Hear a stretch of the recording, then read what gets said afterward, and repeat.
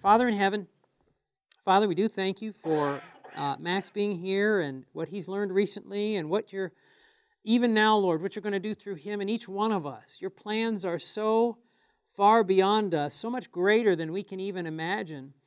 But Lord, we're just thanking you that we have been called to have this privilege of taking the yoke of Christ and seeing souls saved. I want to lift up Hope, Lord. I pray that you would be with the doctors in that situation and just give them special wisdom. And Father, however this situation unfolds, I pray that you would just guide it step by step. Ultimately, Lord, I know that you are seeking the salvation of every one of us. And I pray that we would just be open to your leading, and we ask and pray all these things in Jesus' name and for his sake. Amen. Okay, we talked about the work of the Holy Spirit in bringing us conviction of right and wrong and leading to decision. What I want to talk about now is spotting conviction, and this is really important. A lot of people don't realize, but we can't see the Holy Spirit. We can't read the heart, but we can spot conviction. I want you to see this in John chapter 3, Matthew, Mark, Luke, John. John chapter 3. And I need to do this more quickly than I'm accustomed to doing it. I'm telling myself that now, because as with everything in the camp meeting session, just so you're aware of it, if for any reason you wish that you had a lot longer session you could go to, in August we're doing 14 days, and we're doing 14 fuller days, and we're going to cover a lot more of the Bible doctrine topics and what have you. And if you're interested in that, you can let us know. Pastor Daniel is going to be here July 31 to August 13, right here. Pastor Daniel, did you get the memo from, it was youth tent? Is Steve Silva for tonight? Okay, talk to me after the break. He wants us to promote that tonight in youth tent. It's $100, and if you've come to this session and paid for this session, and you wanted to do that, we'll discount the amount you paid for this session. So it'd be like, 35 here, so it'd be 65. Okay, which is, I'm going to tell you something. We charge $500 for this session, typically. And the conference is supplementing that amount because we're aiming it at young people in general. It's not limited by any means. And they don't often have as much expendable income.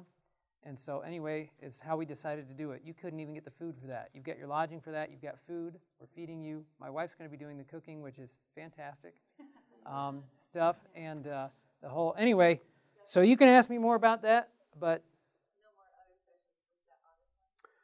we've got the August session coming up. We've got an on-site in Lansing we're doing for 10 days in September. We've got a weekend at Camp Osable coming up in November. We have a speaker training again this next year. So we have a number of things coming up. We have a session in March that's going to be here this next year. So that we don't have the dates nailed down for that. You can check our website. We typically do 2 10-day sessions a year. This session is a lot more. It's 5 days and it's less time during the day because we're trying to give you.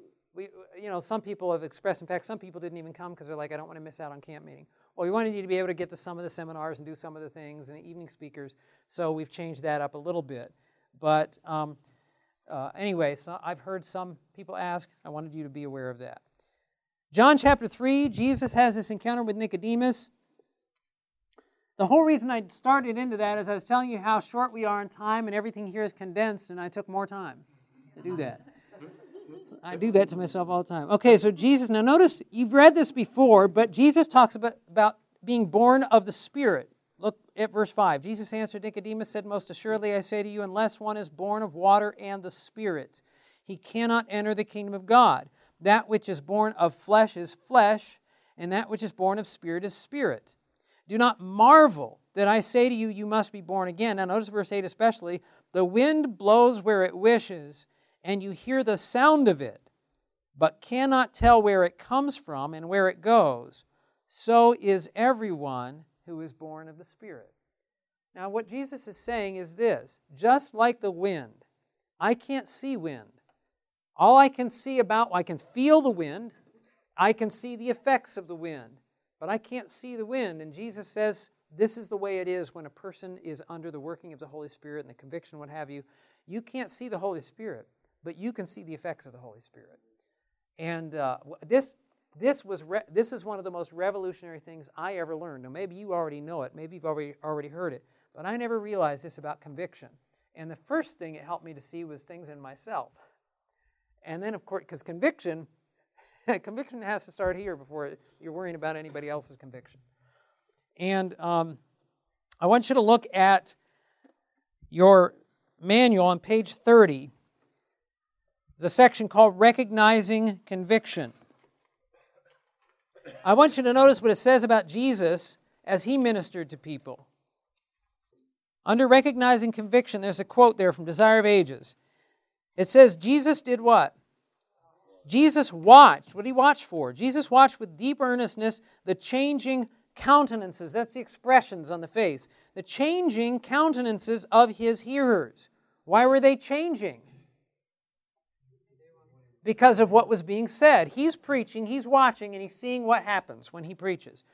The faces that expressed interest and pleasure gave him great satisfaction. As the arrows of truth pierced to the soul, breaking through the barriers of selfishness and working contrition, and finally gratitude. Notice how the contrition and then the gratitude, finally gratitude. Elder J. Gallimore has said before that when you preach the gospel, oftentimes the effects go like this. First, the people get mad. First they get mad, then they get sad, and finally they get glad. Sometimes a person isn't excited right away to hear the truth, but when they when they reflect on it, and the Holy Spirit works on them, it says here Jesus watched and the barriers of selfishness, working contrition, and finally gratitude.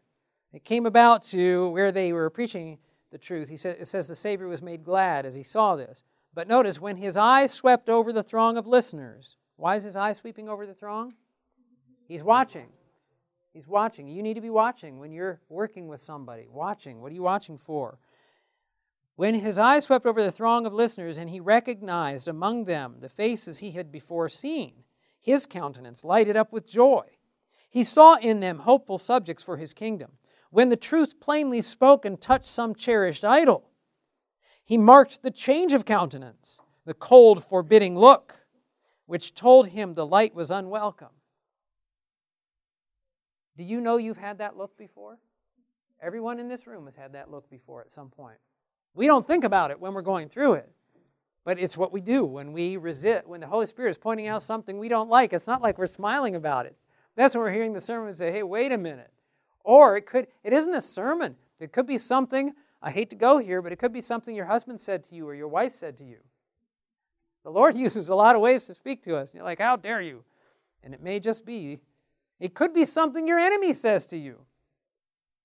You know, this is something you really need to think about. The devil knows where your problems are, and sometimes he brings them to your enemy so your enemy can bring them up to you, and you figure, hey, because my enemy said it, I'm not going to listen to it, and then he's just derailed you. It doesn't matter who says it. When somebody points something out, we need to ask one simple question: is it true? Is it true? Doesn't matter where it came from. We need to get out of our pride. What Jesus saw here, he spoke the truth. He marked the change of countenance, the cold, forbidding look, which told the light was unwelcome. When he saw men refuse the message of peace, his heart was pierced to the very depths. He watched the response of people. Now, what kind of responses do we have? I've listed some below. And I want you to notice, especially, there are two columns. There's a negative column and there's a positive column. What that is pointing out is simply this. People respond to the Holy Spirit in two different ways. They either are open to what the Holy Spirit is pointing out, or they're resistant to what the Holy Spirit is pointing out. Okay? So in other words, the Holy Spirit is bringing conviction, and I have a willingness to yield, then my response is going to be positive.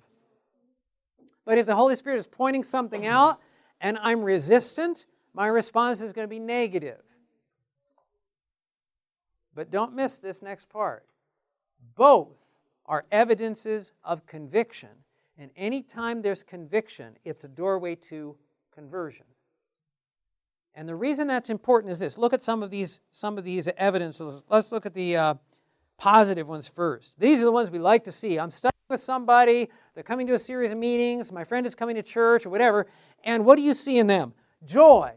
They're more joyful than you've seen in a long time. They're just so happy now. We have a guy right here. He's a backslidden member who started coming back to church, and he told us, he said, forever, I've watched people go around here, church members, and they're all smiling and everything else. I'm like, what's wrong with those people? And he said, now I know. Now I know. He just feels joyful as he's coming back to the truth. Well, that's great. We love to see that. Repentance. A person's, what shall I do to be saved? They realize their weakness and their sinfulness, and they want to come to Christ. Oh, we want to see that. Tears of repentance, and they want to reform their life for Jesus. They want to make that turn. That's what repent means. You know that? It means to turn. To do an about face. Personal application. They're listening to things, and they're coming out from the sermon last night and saying, you know what? I need to go and deal with some things in my freezer. I need to go and they're making application. Well, when you're teaching somebody and you're in the study and they're saying, you know what I did this week? You do the study on health, and you come the next week and they say, guess what I did this week? Last week I told you about all that sausage I had I got rid of it, all of it. Well, what's that telling you?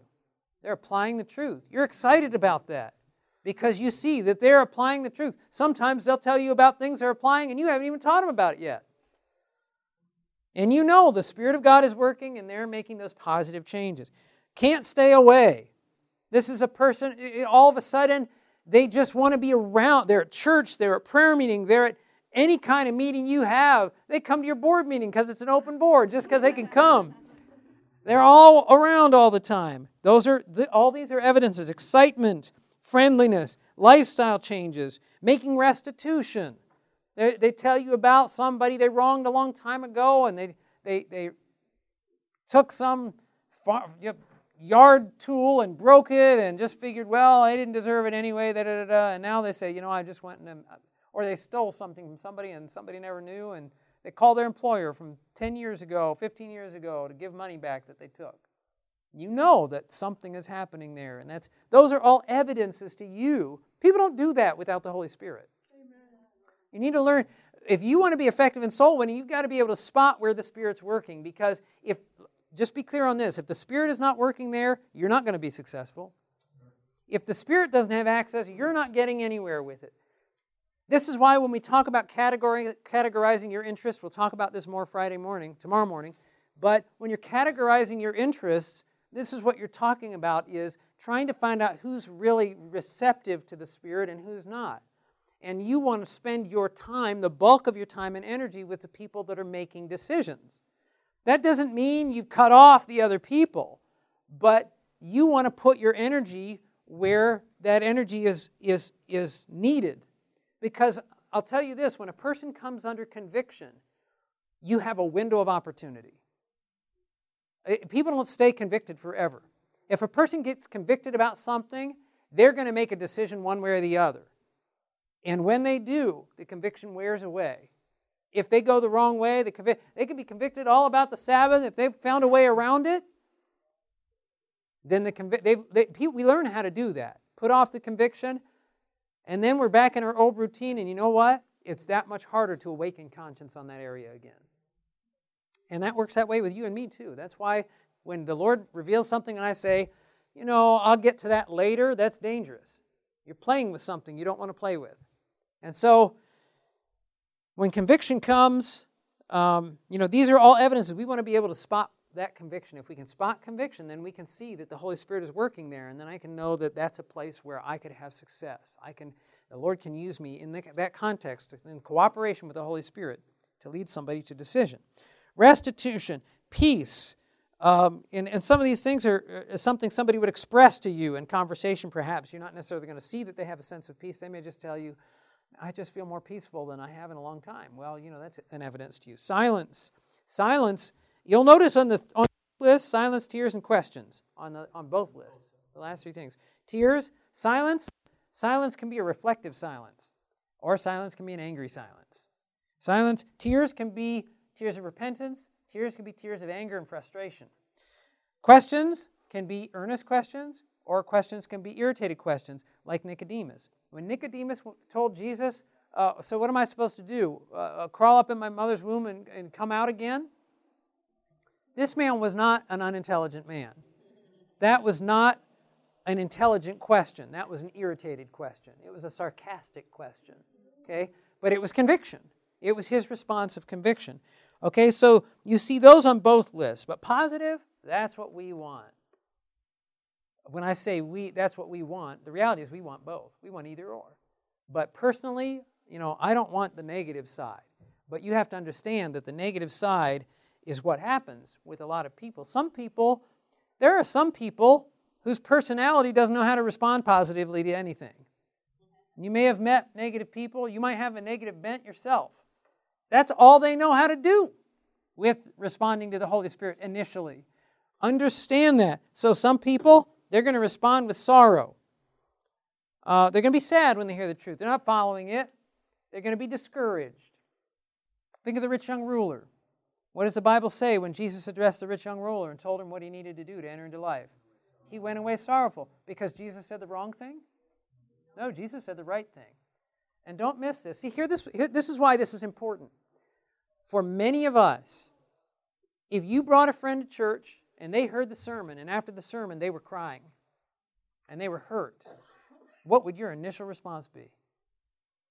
You know full well what it would be. You're going to sympathize with them. And you know what you're doing? You're sympathizing with the devil. That's exactly what you're doing. The Spirit of God comes in, works on their heart, brings conviction. They manifest evidence of conviction, but because so many of us don't understand how this process works, we end up on the enemy's side. Oh, there, I don't know what happened. I don't know why the pastor, he should have never preached that sermon. And we just took the conviction away. You got to be careful. And I'm not saying that pastors don't say the wrong thing or something might not be said wrong sometimes. Don't assume because somebody's upset that you did everything right. But don't assume that if somebody's upset that everything was done wrong. You've got to learn to understand that people respond differently to conviction. Yeah. Well, if a person is... Oh, absolutely. Don't be like, hey, I'm not going to give.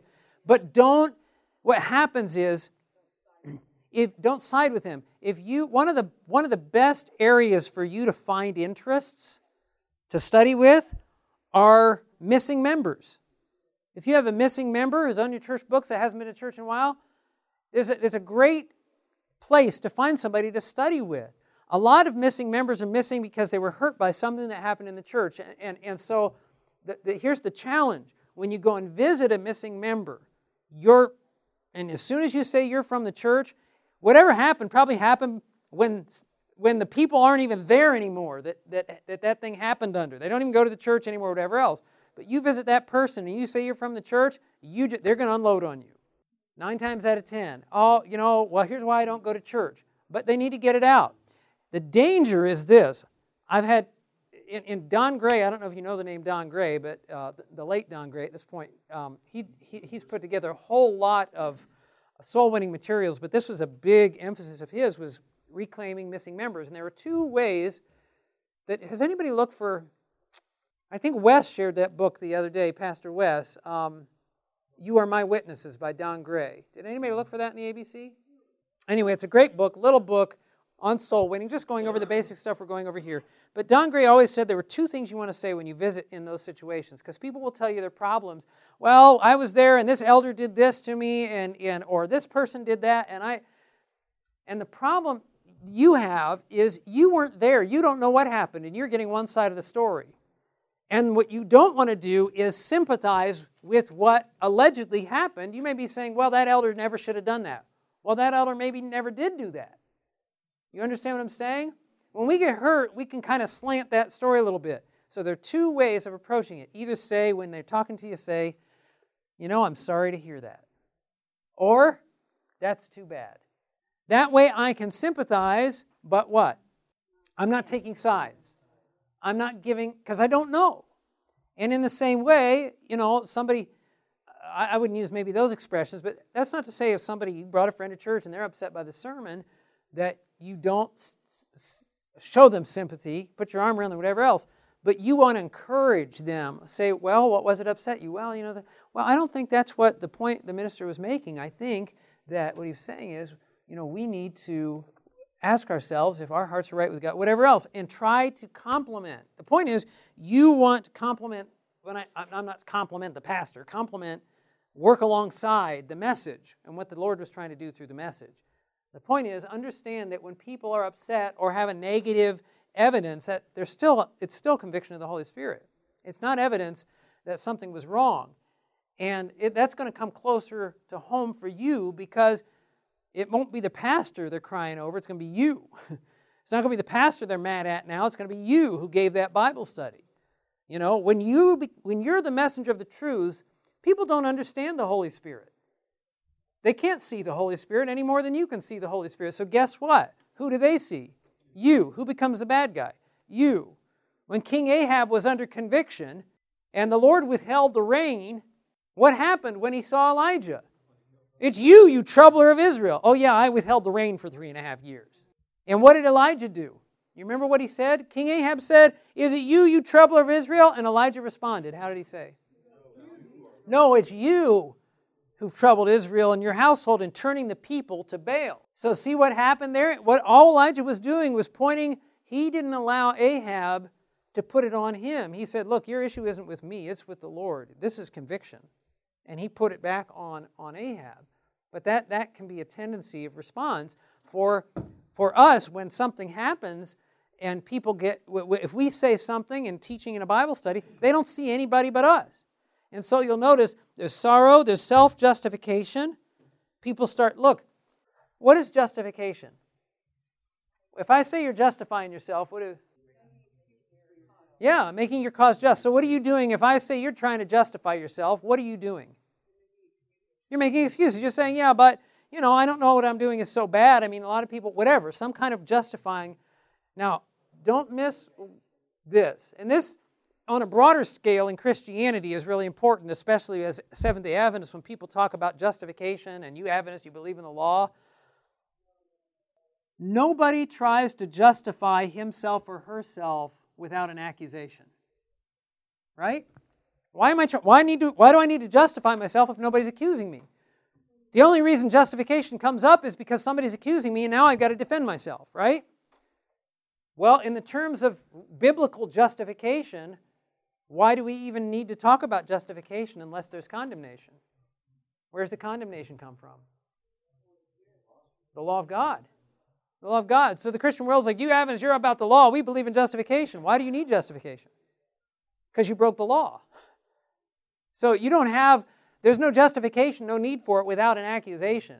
And the Bible says, what the law says, it says to those who are under the law that every mouth may be stopped and all the world may become guilty before God. That's where the condemnation. The Lord doesn't need to condemn. The law stands there that's why we need justification. But anyway, in the context of conviction, if a person's just trying to justify themselves, what's that telling you? Okay, they're feeling what? Or condemned, accused. They're feeling accused. So already when a person begins to justify themselves, that's an evidence to you that there's conviction going on there. They're feeling accused. Their conscience is accusing them. Objections. People make objections. Well, I don't know why I should have to do this. Nobody else does it. Well, you say I ought to keep the Sabbath, and they'll come up with a text or something. But when a person tries to object and argue a point, it's an evidence of conviction. Avoidance. This is one of the big ones. How many of you had a situation where you tried to present the truth to somebody? That person used to hang around. Maybe they came around the church. Maybe they were a friend at work. And you got into a conversation that was uncomfortable. And all of a sudden, you only see them across the office. And they are on the other side, right? They walk on the other side of the street. And they see you coming and whatever else. Have you had that happen? That's classic conviction. Janelle, you remember there was a lady in Pullman who she was going to have her kids come to school and had conflict with her husband. I forget her name. You remember who I'm talking about? And it went all of a sudden, avoidance. Classic conviction. When a person you got to ask yourself, why are they all of a sudden avoiding? And why are they avoiding me? Because they don't see the Holy Spirit. What did they see?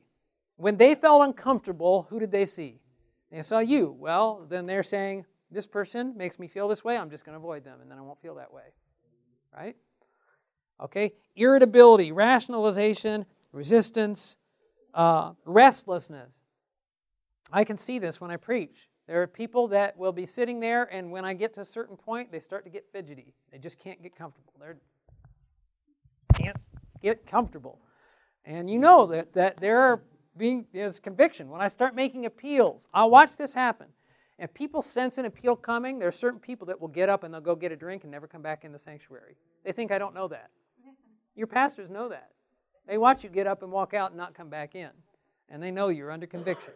That's just how people do. You've got to learn how to read that. So you'll see people get uncomfortable. I'll start making an appeal, and what the appeal does is it makes, depending on the appeal, certain appeals are more pointed. But if I were to make an altar call, people start getting real fidgety because the altar call is more, it brings everything home. It's making that personal application. So I've been listening to the sermon saying, yeah, that's true, that's true, that's true. I know a lot of people that need to do that, and then the appeal is coming, but the appeal is pointed at me. And then people start to get fidgety. Anyway. Evidences of conviction. Now, the importance, again, is we need to learn that those negative responses, those responses that in the past you thought was the evidence that you weren't cut out to give Bible studies, that you weren't cut out to witness because I do this and people get upset. Well, maybe you need a little polish, but the reality is it's probably because there was conviction there. And when you learn to understand that, you can work alongside the Holy Spirit. You won't find yourself fighting against the Holy Spirit, sympathizing in a way you shouldn't, and you won't count yourself out of the game because you thought you did it all wrong. You see what I'm saying? And the benefit, the icing on the cake is, now you're going to start to recognize when you're convicted when you didn't realize you were. Now we went over this, you're going to be thinking something's going to happen, and you might start to get mad at something and say, wait a minute. We learned about this in class. So I want to build on it. Now there are some examples in the Bible examples. I mentioned the rich young ruler. We looked at the woman at the well. The woman at the well is interesting because you see, first of all, the avoidance, right? She changes subjects. Okay? But it's interesting. I love in that story because Jesus doesn't let it sit there. He brings the subject back, and then what happens? You remember what she did? How did she feel when she went home? She was excited. So look, you might have somebody who's avoiding you or they're upset, but it's not done yet. That doesn't mean they can't be brought about. And that's what's important. The negative side is because they're resisting the Spirit. But all that's saying is you need to recognize that conviction and pray that the Spirit use you to help that become a positive response to the Holy Spirit. And that can happen, and we see scriptural examples of that. Okay, anyway, I've got some good quotes here. I will read to you two of them just for sake of time, but you can look at them later. On page 31, down, you've got a big quote in the middle of the page. I want you to look at the one right under that. The one before it is just more detailed, but it says similar to what this quote says. When persons who are under conviction are not brought to make decisions when? At the earliest period possible, there is danger that the conviction will gradually wear away. This is why when we talk about categorizing, and I talked about how you can go over to this tree and pick certain apples, and these ones will ripen later. I mean, I've known people that I've studied with that they're not making those decisions. I can go 6 months and go and see them, and it's like yesterday. But if that person comes under conviction on a subject, and I let 6 months go by, forget about it. The conviction is going to be gone. If I let 2 weeks go by, conviction is going to be gone. That's why I Unlock Revelation. I mean, we've been super busy after the meetings because that's where the conviction is hot, and you've got to be continuing to follow up. If you don't, you'll lose that interest. That's why you categorize your interest and you focus your attention on the ones making decisions. And some people say, well, I can't do that. I've got these other people. You don't have to abandon them. But the point is, if you say, look, I've got somebody over here that's not making a lot of decisions, I'm going to hold off for a little bit, or I'm not going to spend as much time there, and I'm going to focus my time here because this person's making decisions. You're not going to lose any ground. You're probably going to gain more ground because you'll get the decisions here you would have lost, and then sooner or later, this other person you're working with hopefully will ripen. And we'll talk again about that a little bit more tomorrow. Did I see some hands? Yes? What if you know that they're only... Yeah. So Yeah, if they, look, you can't, there are times when you studying with somebody, they come under conviction, and Pastor West mentioned, you go back to the house, there's a Post-it note on the door and says, I don't want anything more from you. Now, I might, in a situation like that, still try to meet with them another time, but the reality is you've got to honor people's decisions. You can't, you can do all you can do, and then you pray, pray, pray. Here's the beauty of it, though. Don't forget this, that when you're gone, the Holy Spirit is still there. The Holy Spirit does not let up on people. And all you got to do is think in your own experience, and you'll remember the times the Holy Spirit, and you wished He would go somewhere else, and He didn't. He'll continue to work with you. So that I read that just to say, just so we understand that importance of when a person's under conviction, working with them in that situation, which was what we're going to develop here in a moment. Oh, no, go ahead. It says that she had studied the Old Testament promise, the Lord thy God will... Speaking about the woman at the well chapter? Yeah, that's the chapter. Just give the chapter. If somebody wants to read that. The name is At Jacob's Well. Yeah. Okay. But she'd been reading Deuteronomy 18, and she longed to understand this. Yeah. Yeah. Yeah, so already she was being prepared for it by the Holy Spirit. Now, I want you to look at one other quote here. I'm going to look at two other quotes. They're so good. Number 2, down on the bottom of the page, the need of, notice what it says, direct personal appeals. The secret of our success and power as a people advocating advanced truth will be found in making direct personal appeals to those who are interested, having unwavering reliance upon the Most High. I'm going to go back to something I said earlier this week. Do not be afraid to be spiritual. I'll tell you that we would have more decisions if we would simply ask for them. Don't be afraid to be direct with people. And when I say being direct with people, I'm not talking about being rude to people, but don't be afraid. You're talking to somebody, even in church, when you're talking to somebody in church, let me throw this in here. When you get to a point of calling somebody to a decision, especially a more difficult decision, I mean, I can call a congregation, how many of you want to commit to spending more time with Jesus? Well, everybody can do that together. But when you're working with somebody on making certain decisions, you don't want to do that when a lot of families around or something like that. Like there will be times where you're going to a house, you've been doing this study, this week is the week I'm going in and we're going to talk about this particular decision. And lo and behold, my sister from out of town came in and her husband, etc., and they happened to be there. Forget about it. You're not going and asking for that decision today. If you're there and you pull in the driveway and you get in, and this is the situation, somebody else is there, find something else to talk about and do not reason for the decision. Because a person is not likely going to do that. They're going to feel awkward and uncomfortable. Don't put them in that situation. But when it's talking about, because the direct personal appeals, this is where you get down to calling for a decision and you're reasoning with them about their spiritual decisions. And personal, the whole idea of direct and personal, this is where it may be even somebody in the church and you go up to somebody, and this is something, if you do visits, in fact, I would encourage you to do something. I don't care if you're elders in your church, deacons in your church, or whatever. You can visit people. I wish our churches visited more people. It's been pulling teeth since I've been in pastoral ministry to get elders to visit people. I don't know why it's so hard. You're elders in the church. So you know what? I say let the grassroots rise up and start visiting people. And don't be afraid. And here's what happens when sometimes we do visit people. It's like, we just, oh, how you doing? Yeah, oh, you like, in the nice weather. You want to make spiritual visits. Don't be afraid in the course. I mean, it's so fine to talk about their hobbies and everything else, but in the course of it, say, so how are you doing in your spiritual life? Are things going well for you? How's your relationship with the Lord? How's your devotional time? Now, this, again, more of a pastoral visit kind of thing, but you can ask that. I mean, I wouldn't right off the cuff, but if you're building a relationship with somebody, you're going to come to a point where if you care for their soul, look at this next statement. Many times minds are impressed with tenfold more force by what kind of appeals? Personal appeals than any other kind of labor. Any other kind. And notice the next part. The love of God in the heart will lead them to make earnest appeals. If God's love is in your heart, you're going to come to a point. I'm not saying you're going to be comfortable about it. You might feel uncomfortable, but something's going to urge you, if you're concerned with somebody's soul, to make an earnest appeal. And personal, notice, tenfold more force.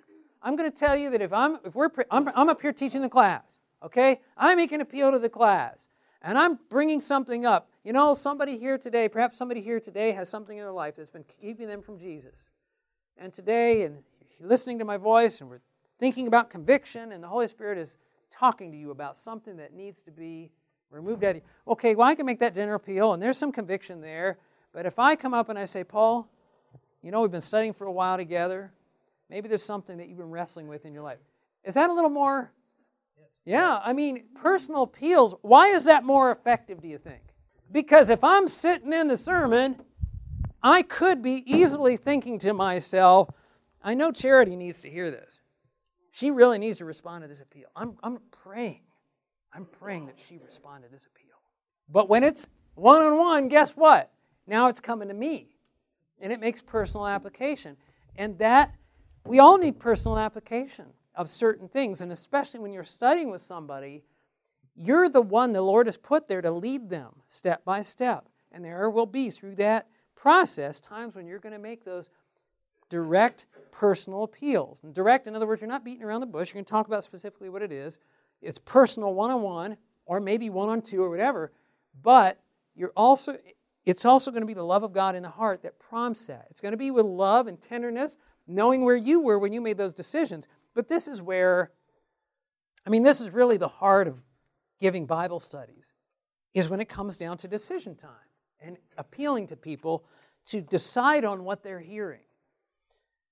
I want you to look at the next page, top of the next page. The second quote is talking about evangelistic meetings. Now, look what it says here. After the meetings are through, there should be a personal investigation with each one on the ground. Okay, that says investigation, not interrogation. Okay? I went over this with my church members before our meeting. Because notice what it says. Each one should be asked how he is going to take these things. If he is going to make a personal application of them. 5 words spoken to them privately will do more than the whole discourse has done. Now let me just reinterpret that for you.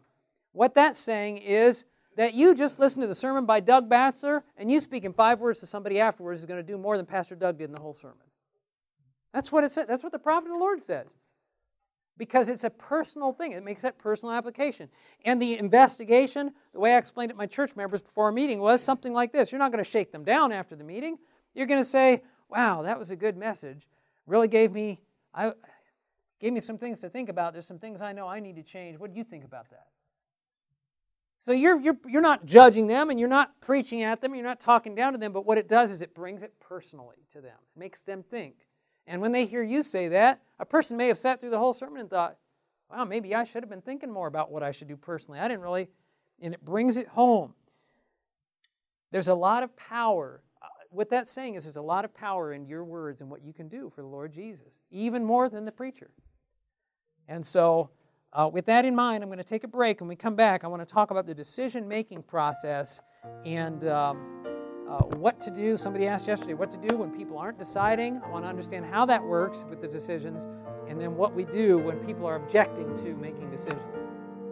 This media was brought to you by Audioverse, a website dedicated to spreading God's Word through free sermon audio and much more. If you would like to know more about Audioverse, or if you would like to listen to more sermons, please visit www.audioverse.org.